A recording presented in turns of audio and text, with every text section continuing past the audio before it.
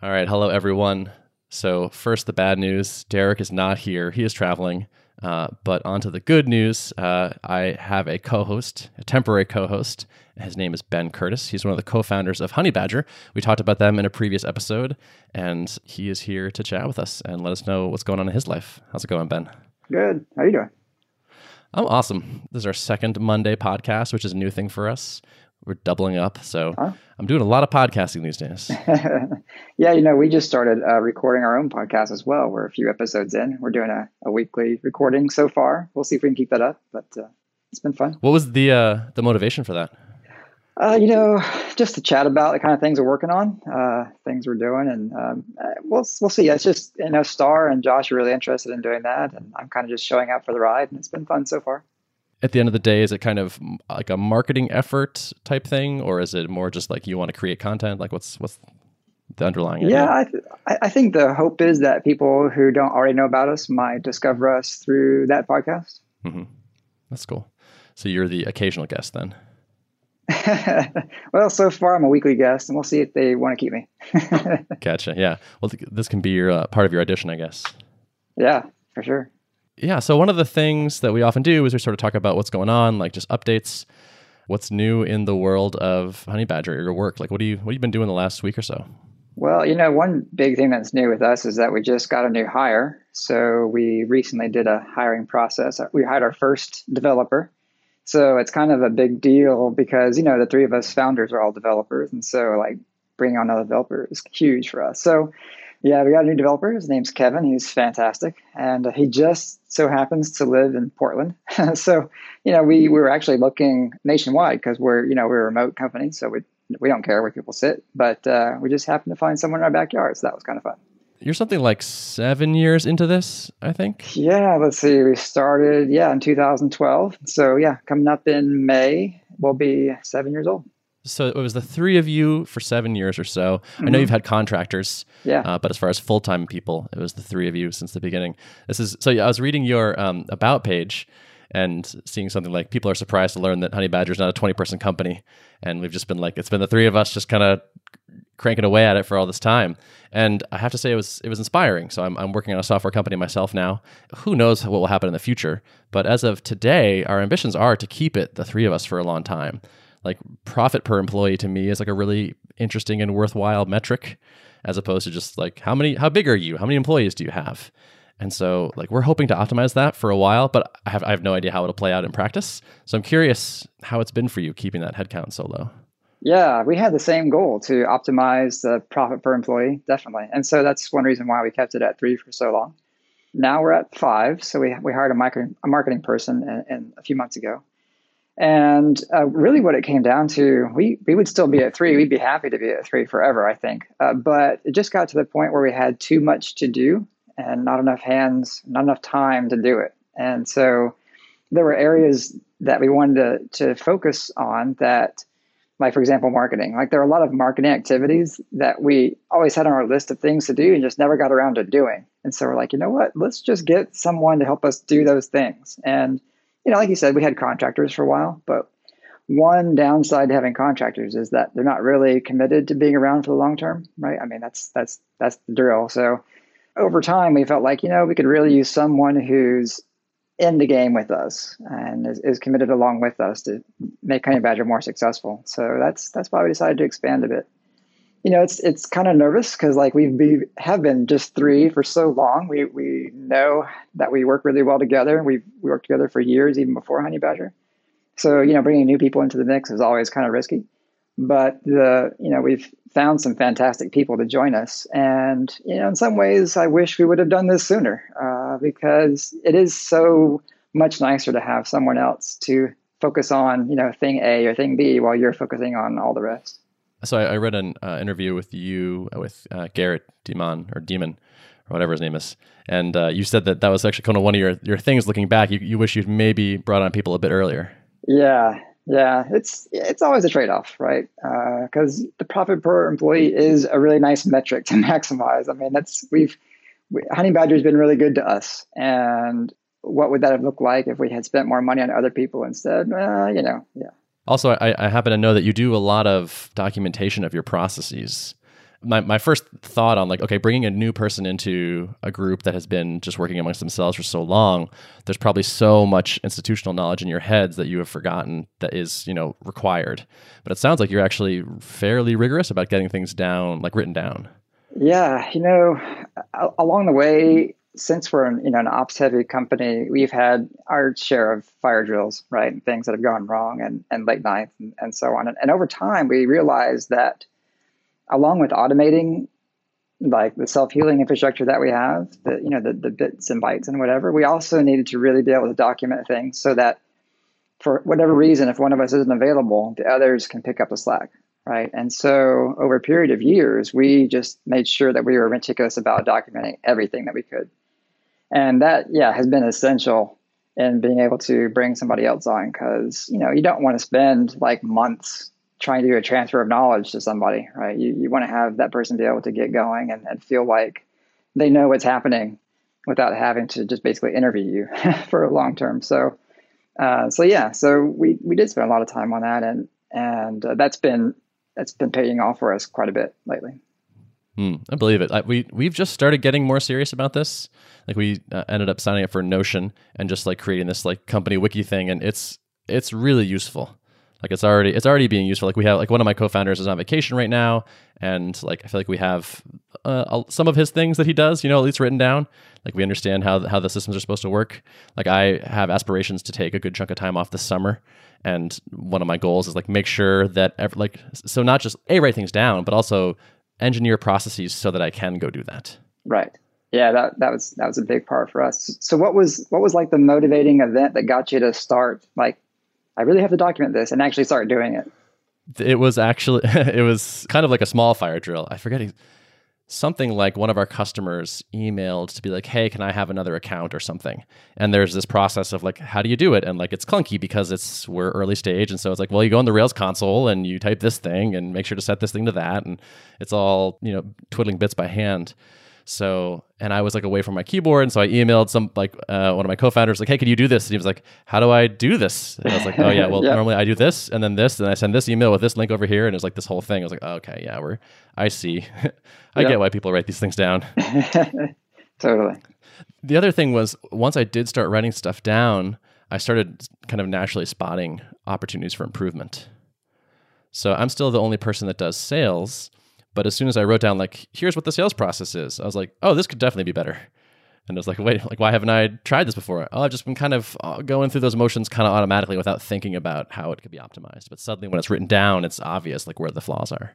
Yeah. We found the same things. And there are ways, not only do you like optimize the process and you find steps you can skip it, you also find opportunities for just automating the whole process, right? And you're like, oh, if I add a button to our internal UI that does these three things, then all I have to do is click the button. And then over time, you're like, you know what? We don't have to click the button anymore. We can just make it happen automatically based on, whatever. And we've discovered that's been really helpful to us. And we've been able to take off more time, take those vacations that we want to take. So that's nice. But also, like, and an extra benefit is, we've had acquisition talks here and there. And like having those processes documented is super helpful for someone who's interested in like, how does your business run? And what would it mean to me if I bought your business? What would I have to do? Right. And do I have to keep you around or, can you go sail off into the sunset with, your sunset money? Right. Mm-hmm. Yeah. I hadn't even thought about that, but that makes a lot of sense. Yeah. So yeah, another one of those things I wish I would have done sooner. Right. Yeah, totally. And that process too of taking a process and making it more automated and then automating the automation. It's just like every step along that path is so gratifying. Like, I don't know if that's a developer thing or what, but I love it. Until recently, if we wanted to onboard a new team, it was like I would go generate accounts for everyone, email them their credentials like one by one. And like I had a template email, but it was still like this a lot of copy pasting. And now it's like, okay, now we have an invite link and you can just drop this in Slack and anyone that clicks this can join your team. It's like, oh my God, like why did I even wait so long to do this? And like I'm working on the next step of like, oh, now you can just like, you enter your credit card over here and then it generates the link for you and you don't need me to email it to you. And just every little bit of that just frees me up for the next thing and also just feels so good. Yeah. Next thing you know, you can take a few weeks off and not even have to bring your laptop with you. Yes, that is definitely the goal. I'll probably bring it just in case, but yeah, being able to is the win, I think. How many hours are you working in a given week, or like how? Maybe that's a boring question. Like, what do your weeks look like? Like, I don't care about the number as much. It's more like, how do they feel to you? That's a fair question. I think I'm typically working, I don't know, 20 to 30 hours in a week, give or take. I mean, there's some weeks I do more, and not too many where I do less, but it's kind of relaxed. Like, we have a relaxed style here at Honeybadger. Back in the olden days when there were more alarms and fire drills and things, I was definitely working more. Yeah. But as we've been able so this was like things blowing up, so it required more time because you're like, we can't handle the amount of exceptions people are sending or something like that. Right. Scaling issues was the big problem. It's like, oh, crud, now we've got to do, 2x or 3x overnight kind of stuff. So, and things just break, at certain levels. But yeah, so typically my work week is pretty quiet, and the three of us, now 5 of us, have tried to structure the business so that we're pretty asynchronous. Like, we don't depend on each other to get things done. We don't work on projects typically that require a lot of day-to-day interaction. We can, decide on something and then we go and just build that. I mean, we hang out in Slack and we chat and stuff. We're not like, just hermits, but we don't really have to be here at the same time every day. And so typically we're just kind of doing our thing, right? If I decide this week I'm going to, I don't know, replace some infrastructure bits, right? I'm just kind of heads down working on that. And then, handling customer requests as they come in, because all of us try to handle customer requests all the time. That's actually kind of boring. I think about people who talk about, Twitch or live streaming their work. I'm like, mine would be pretty boring because I'm just, typing here and there. Maybe I stand up and look out the window when I'm thinking about something, but typically, I'm sitting in my office, like 9 to 2 every day. And then I go on a bike ride, on sunny days. Do you work Monday to Friday usually then? Yeah, pretty much. Was there a time period where you said to each other, like, hey, let's work 20 to 30 hours a week? Yes. Or did that just kind of Yeah, we totally wanted to do that. The three of us were like freelancers and consultants and worked at startups, so we've been in kind of crazy situations, and we decided very much that we did not want that. And one reason why we always said no to the investor calls was because we didn't want anyone expecting that from us. Like, we were not going to, push it into the red line area and just go full on. And that was just not us. So yeah, we totally decided that we wanted to keep our time low. And even with like the hiring decision too, it's like when we posted our job ad, it was like, okay, expectation is that you'll work about 30 hours a week. And you would be surprised at how many people were flocking to that job ad because no, I would not. So, we could have decided, oh, you know what, we don't want to spend that money on a hire. We'll just work 40 hours or 60 hours ourselves, right? But yeah, we consciously decided that we wanted to keep that low. So much of the benefit of this is that you can decide that. Like, if you start a company, but then you build a company that you don't really enjoy working at, or it's not tuned for how you want to work, then I feel like you've just completely missed the mark. And some people don't want to optimize for that, so that's fine. But for us, it was like, here's the kind of lifestyle we want to have. And so we're in the early days. I feel like we're still in that. Like, one of my questions for you is like, how long did it take you to get to that like stable infrastructure point where it's like things aren't blowing up overnight and whatnot? But I would like us to get there and be like, wow, the app is good. People really like it. It mostly just works, and we don't have to jump on to support requests and say, we're sorry, it's broken kind of thing. Yeah. That feels like the goal for sure. Yeah. I think, I don't know, can't remember for sure, but I think it was 2 to 3 years to get to a point where it really felt like, yeah, I can go on vacation for a month. And that was actually, it went alongside with our business development. Like, when we started this, we were working full-time jobs. We were also Josh was freelancing at the time. And so this is totally a side project. And so it took a little bit of time, a few months, to start getting interesting enough revenue to actually be able to not worry that it was going to go away the next day, right? We started off with one server, $100 a month. And so immediately we covered that cost, right? But it took, I don't know, a year maybe to get to a point where it's like, oh, we can actually start maybe taking some money back out of the business, right? And then, probably another year before we were full time on it. As the company grew and scaled, and the technology of our company scaled, then also things like the health insurance, the full-time paycheck, the 401k, all those things showed up, gradually as well. So it actually worked out pretty well. It would have been nicer to have all that happened faster, but I'm not complaining. Do you feel like you have made it? Or was there a moment that like something clicked? You're like, okay, now it's legit. I think, amusingly enough, I think it was like when we could buy health insurance, like a big company, we're part of a group that's bigger than just us. Because I paid for private health insurance for myself while I was freelancing, right? Because I had a one-man agency. And I think that's the time that I really felt like, yeah, we've really made it. Like we'd already been paying ourselves like full-time salaries at that point. And yeah, I think at that point, it felt like, you know what, we're getting paid well to do exactly what we want to do and exactly how we want to do it. And to us, that's living the dream. Nice. Do you have a ballpark sense of how long it took to get to roughly back your old salary before you went full-time on Honeybadger? It was probably 1.5 to 2 years, somewhere in there. Mm-hmm. Yeah.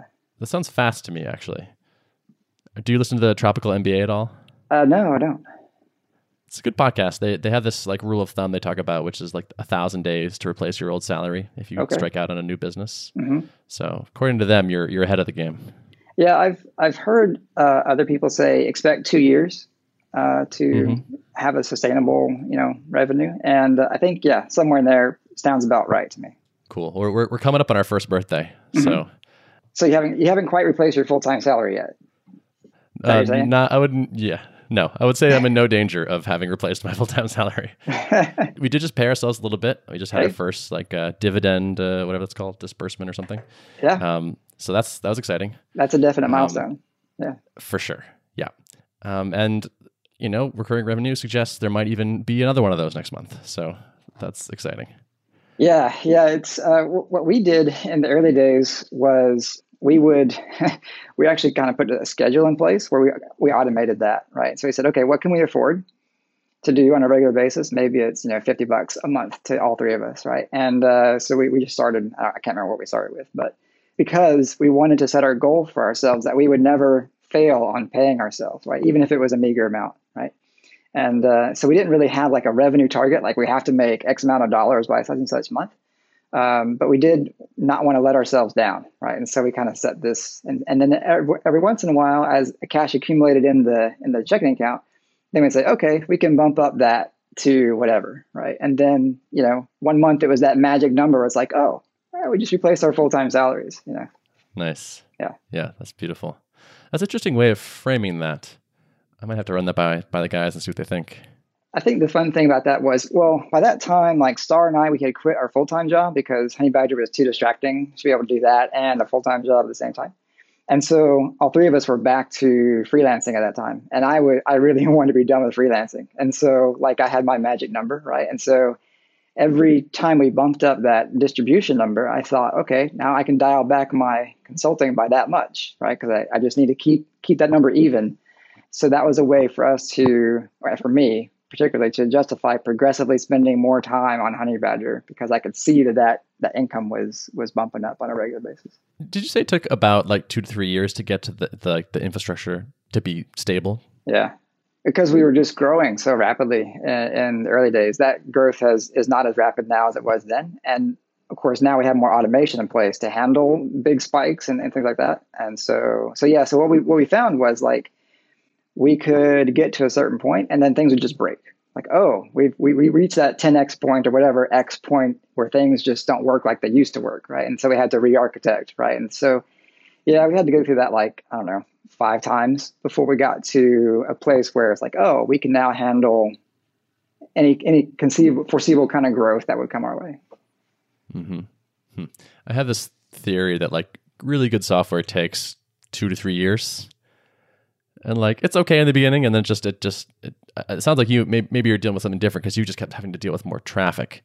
But even if you hadn't, I don't think we're going to have so much scaling concerns with our app, but just to make it great, I feel like is actually a multi-year process. And along the way, it's okay.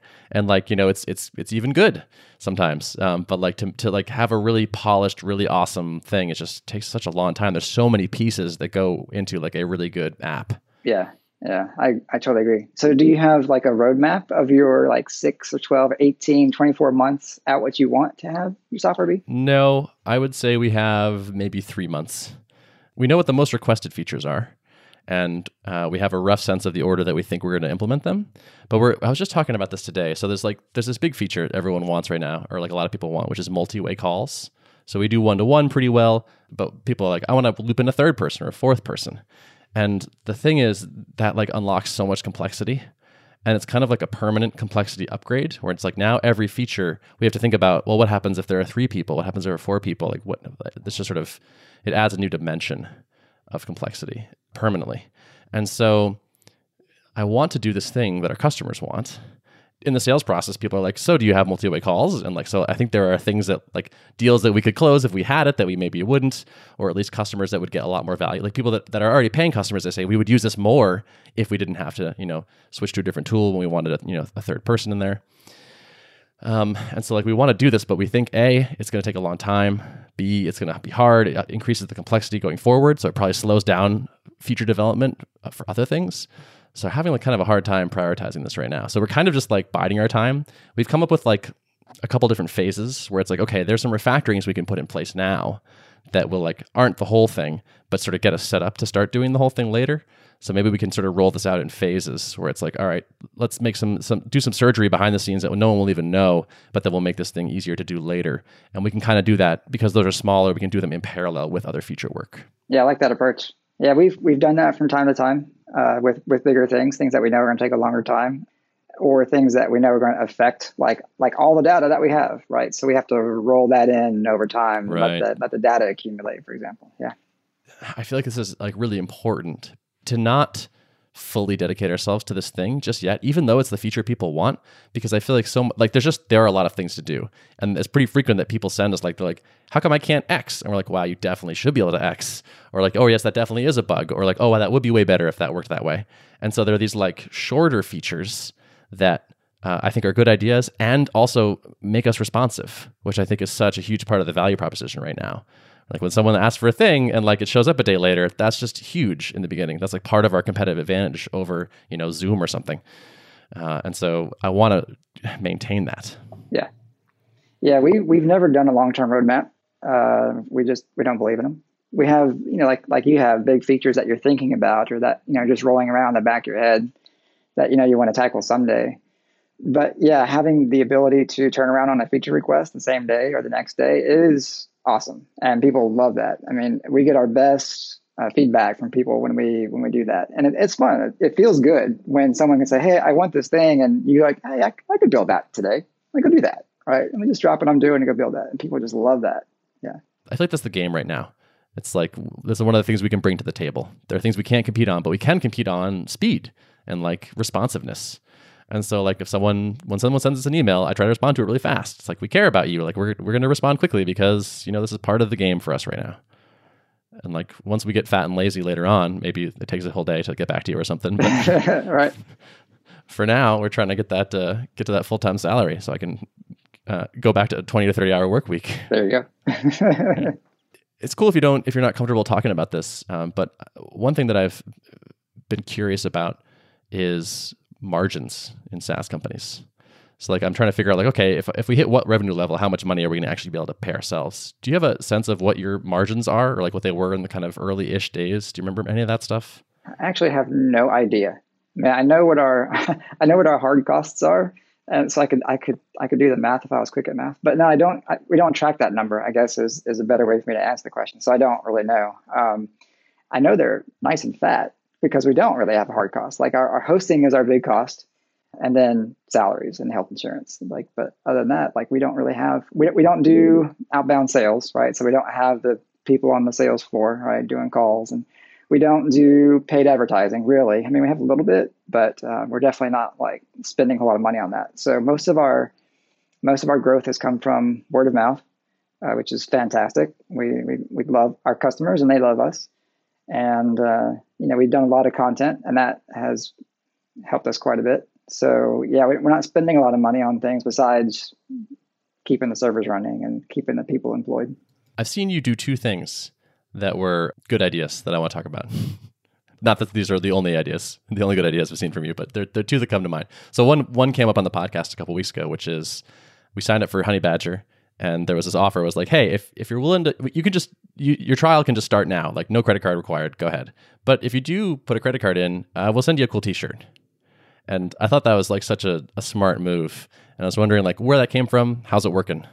We've always been a fan of nice T-shirts. Like we're geeks, right? We love good T-shirts. And we have this fantastic designer who way back when we asked him to give us some awesome T-shirt designs, and he did. He really came through. And people love these shirts. Like we've had them for years, and we always get people asking us for them because they're pretty cool. So Josh one day thought, you know what? Why don't we just try this thing where we give away shirts if people put their credit cards in sooner, right? And so he like, sure, let's try it. The response rate has been fantastic on that. Like the take up has been incredible. Yeah, so I would wholeheartedly recommend anybody copy that particular thing if you have cool T-shirts, right? So yeah, people just love it. And like you mentioned on your podcast, the second awesome part about that is it's free marketing, right? Well, not yes, completely exactly. free. You have to pay for the shirt, but the cost of the shirt is negligible compared to the benefit that we get from people out there with our logo on their back, which is just fantastic. So if you want some more shirts, feel free. We'll send you some more. But yeah, that's worked out really well. So yeah, definitely copy that. That's cool. Yeah, I like that a lot. And it sort of just put me in this mindset of like, how else can I just bribe my customers to do things I want them to do? It's like we have this thing now where it's like, okay, you can sign up for the first month, and then we just charge a flat rate for like your whole team for the first month because we want to get everybody in the product and like have everyone like try it out and hopefully enjoy it. And so it's like, okay, well, there's some people that just like never quite make it over activation, right? They don't get it installed or they don't actually do a call. And I'm like, could I just straight up bribe these people? Like, hey, like if you do 2 calls in your first month, I'll send you whatever, or we'll give you something, and like try to figure out some sort of interesting offer to people. And I feel like that would just work. Like it seems like like why don't more people do this? Yeah, that's something that we've wondered too, because there's a hurdle with our product as well, right? People have to install some code in their application and then deploy the application before they can really see value. And so we definitely have a drop off of people who like sign up and then never install the code, and so they never see any value. And so we're like, what can we do? Can we send them an actual Honeybadger like to encourage them? But we haven't quite figured that out yet. So if you come up with some great ideas, we'd be happy to listen to them. I'll workshop that. You've been to MicroConf in the past, is that right? Oh yeah, lots of times. Yeah, okay. I thought so. Yeah, you gonna be there this year? I'll be there. I'll be there for the growth. Yeah. Excellent. Cool. I will see you there then. Yeah. Cool. I mentioned there are 2 ideas. There's one other one I want to share. Speaking of conferences, and I like this a lot, which was I went to a conference, and I think it was RailsConf, and saw a message in Slack from probably Josh, I think, which was, hey, Honeybadger is sponsoring a bus to drive people to In-N-Out Burger or something, some burger joint that was like the local fun burger joint. And it was just like, it's free, just register over here and we'll drive you over there. And like, we're not buying lunch or anything. It's just like, we'll just get you there because it's like 3 miles away and you want these burgers because they're tasty. And I was like, that is the best conference sponsorship idea I'd ever seen. And I don't even think it was an official thing. Like, I'm not even sure that went through RailsConf at all. That was just like a guerrilla marketing tactic. And kudos, I loved it.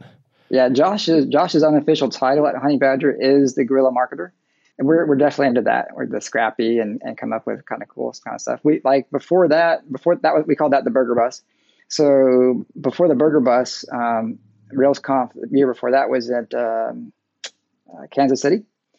And so we actually worked with a Kansas City local, and we got a barbecue bus. Like they have barbecue tours, right? Where you hop on the bus and they take you through the areas and you can see the historical kind of thing. And then you go eat some barbecue, right? And so that time we actually paid for dinner. And and yeah, we've done that a few times. And people love that. Yeah, who doesn't like to eat, right? And hanging out with other geeks. That's just the best. So yeah, those are totally unofficial and a lot of fun. So yeah, if you've got people who would be happy to eat and you got people who would be happy to talk to you, do it because it's a lot of fun. Yeah. And the thing I like there's a lot of things I like about that. And so like one is that it's what people want to do anyway. So they want to eat food, but they also want to be social. Like the reason people are at a conference is to meet people. So it's like, here's a great social activity, which is more interesting than the conference hotel bar or something. I love that it's not lame. Like, I feel like a lot of conference sponsorships is just like, okay, you sponsor the conference, therefore you get 1 minute in front of the audience to pitch your product in the sponsor segment and your logo on a slide or something. It's just like, ugh, like who pays attention to that? Nobody. Like it's kind of a lame. Traditional sponsorships are pretty kind of corny, I think. And really expensive. Like if you want to sponsor a booth at RailsConf, let's say you want to spend $50,000. Well, we don't want to spend $50,000. We want to spend $500, and you can do a burger buzz for $500, right? And the thing about the kind of conferences that we go to, like the vast majority of the people who go are introverts, right? They're typically not the outgoing, let's party it up all night kind of people, right? And so, but what kind of events do you see sponsored by companies? These big blowout bashes where they open bar and everyone's chatting and the volume's crazy and all this kind of stuff, right? It's just not a good match.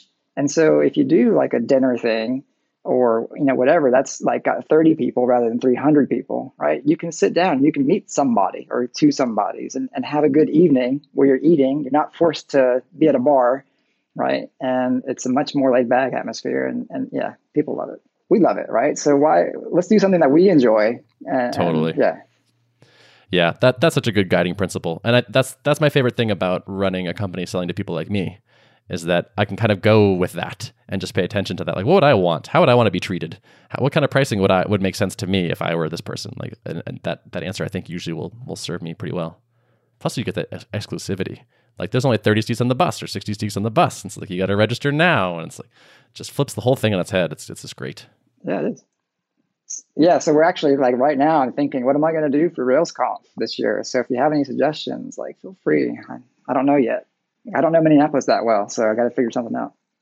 Although I will say we're joining up with Mike Perham, the Sidekick, and we're gonna sponsor the board game night, right? So I mean, that's another thing, right? It's like, what do people like to do? Hang out and chat and get together. So yeah.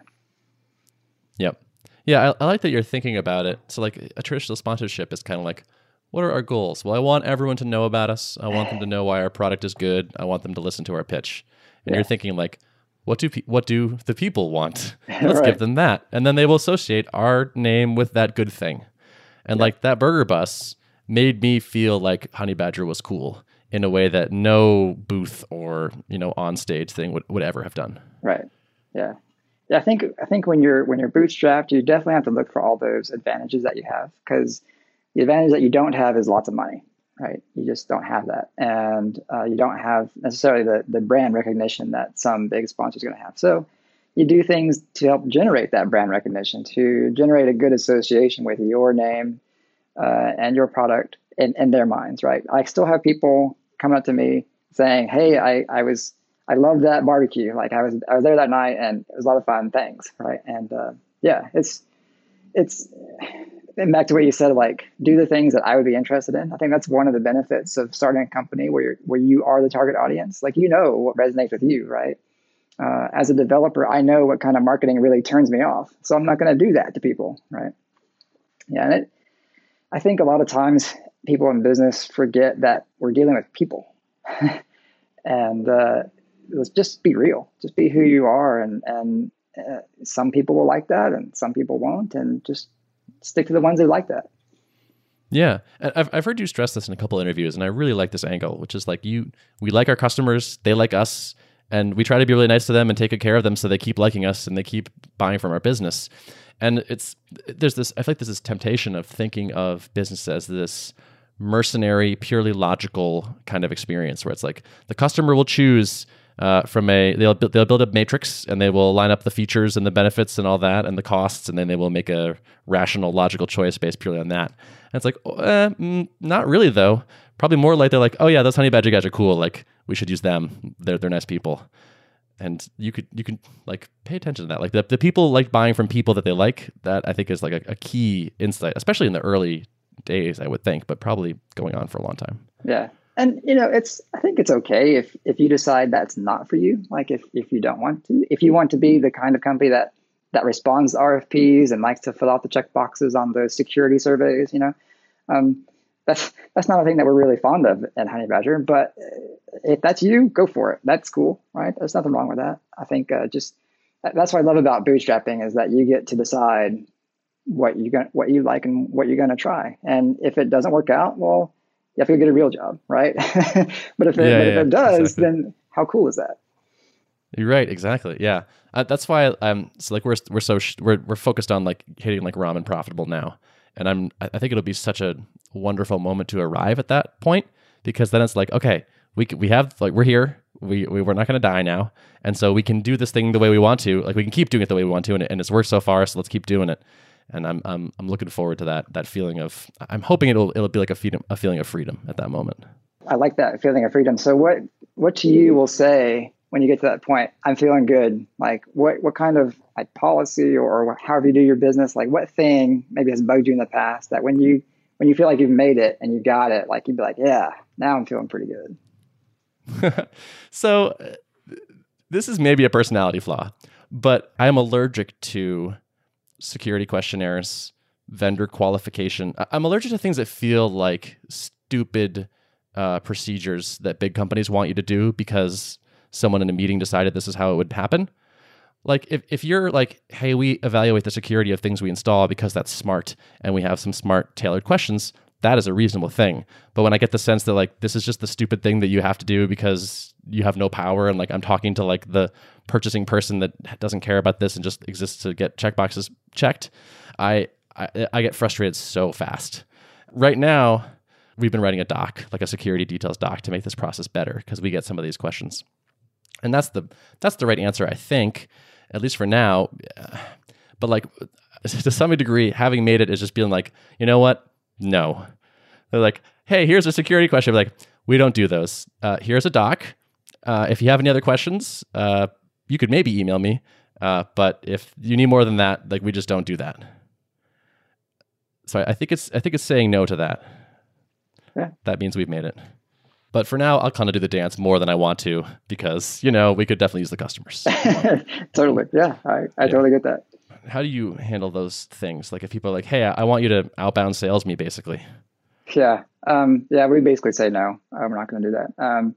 In a very polite way, of course, right? Because, they're people too. But, we like, for example, we've had requests from people who want to do a custom contract. And they're large enough to ask for that, right? But that's just not what I want to be spending my time doing, to be honest. And so we just say, no, I'm sorry, we're just not going to do that. Or we take like Patio Levin's approach and say, I think I don't know, 5 or whatever years ago at MicroConf, he was like, yes, I'll do that if you sign up for this enterprise annual agreement, So I've used that a few times. Like people will say, a lot of times people say, I want to pay by check. Well, that means I have to go to my mailbox and I have to like sign the back of the check and I have to walk over to the bank. And that's just a hassle, right? It's not a big deal, but it's just a hassle. And so we say, unless you want to subscribe to a large annual plan or more, we're not going to do that. And, most people who want that they're not on a large annual plan. And so they're like, oh, well, okay, never mind. Yeah, which is perfect, right? Because I don't want to deal with that, and I want to be worth my while, and so that worth my while means you're going to be paying me whatever that is, right, per year. So yeah, I think we definitely try to optimize for our personal happiness, and sometimes you have to accommodate things like GDPR was a huge hassle, right? But really, we could ignore that because we could see that we would have a lot of customers who would be impacted by that. We have a lot of personal data that could end up in our database. And so like we had to bite the bullet, right? We had to hire the lawyer. We had to fill out the stuff, but we tried to do it in a way that would be, the least annoying as possible. So yeah, we did build that security document that you're talking about. Like, here are our information security policies. So if you have any questions, here's our documentation. There you go. And then for people who wanted a signed, agreement, a DPA, we built, I think we copied from Postmark, where it's like, type in your email address and we'll have this automated code generate the DPA PDF for you and it'll be signed for you and we don't have to touch it, right? I like that. So yeah, so trying to minimize the annoyances, I think, is huge. Totally. Yeah. Do you have any other like guiding principles that you feel like the company is like part of the company culture there? Yeah, I think customer service is huge. Like, we started the company because we had a cruddy customer service experience with a provider, and we just felt like we deserve better than that. And we feel like developers deserve to have the best tools, right? So that's like our mission, to give developers the best tools so they can have a better day. And so I think customer service is part of that. Like, as a developer, if the thing you're working on is broken and you can't fix it because it's a SaaS, well, then you want someone who can fix it for you, right? And so we try to do our best to, like, oh, I'm sorry, it's not working. Yeah, you're right, that's totally broken. But we'll fix that as soon as we can. And as opposed to just like, yeah, we'll get to that in a few days when we have nothing better to do, right? So that's definitely a core principle. And I think, just again, going back to treating people like people, we have, if someone says, oh, I haven't been using your service for a couple of months and I forgot to cancel my account. Well, you could say, well, our policy is, sorry, 30 days and that's it. Like, or you could say, oh, I totally get that. We'll refund the past, 3 months that you haven't been using it. So it's just little things like that. I think that if you're human, you respond to, like, oh, thanks. Awesome. Well, we're coming up on 45 minutes, and I know you only work 20 hours a week, so I don't want to eat any more of that time. It's precious. Plus, you're taking off next week from MicroConf, so that's true. We should probably wrap up pretty soon. Awesome. Do you have any last parting words or places you want to point people towards? No, except for, I will say, Printfection. Like, let me just give a shout out to Printfection. They're the ones that handle our t-shirts. So whenever anybody asks for one, all we have to do is give a link, and boom, Printfection does the rest. So if you're looking to doing the t-shirt thing, definitely check them out. I like that. Awesome. Very classy, using your shout out time for somebody else. What a guy. I will say, I'm going to give you a shout out, which is that I've been a Honeybadger customer in the past, and we are now, and it's a good product. So kudos to you. And if you're a developer looking for one, then you probably should check them out. Cool. All right. Show notes for this episode can be found at artofproductpodcast.com. Thanks for listening. Thanks for coming, Ben. Thanks for your time.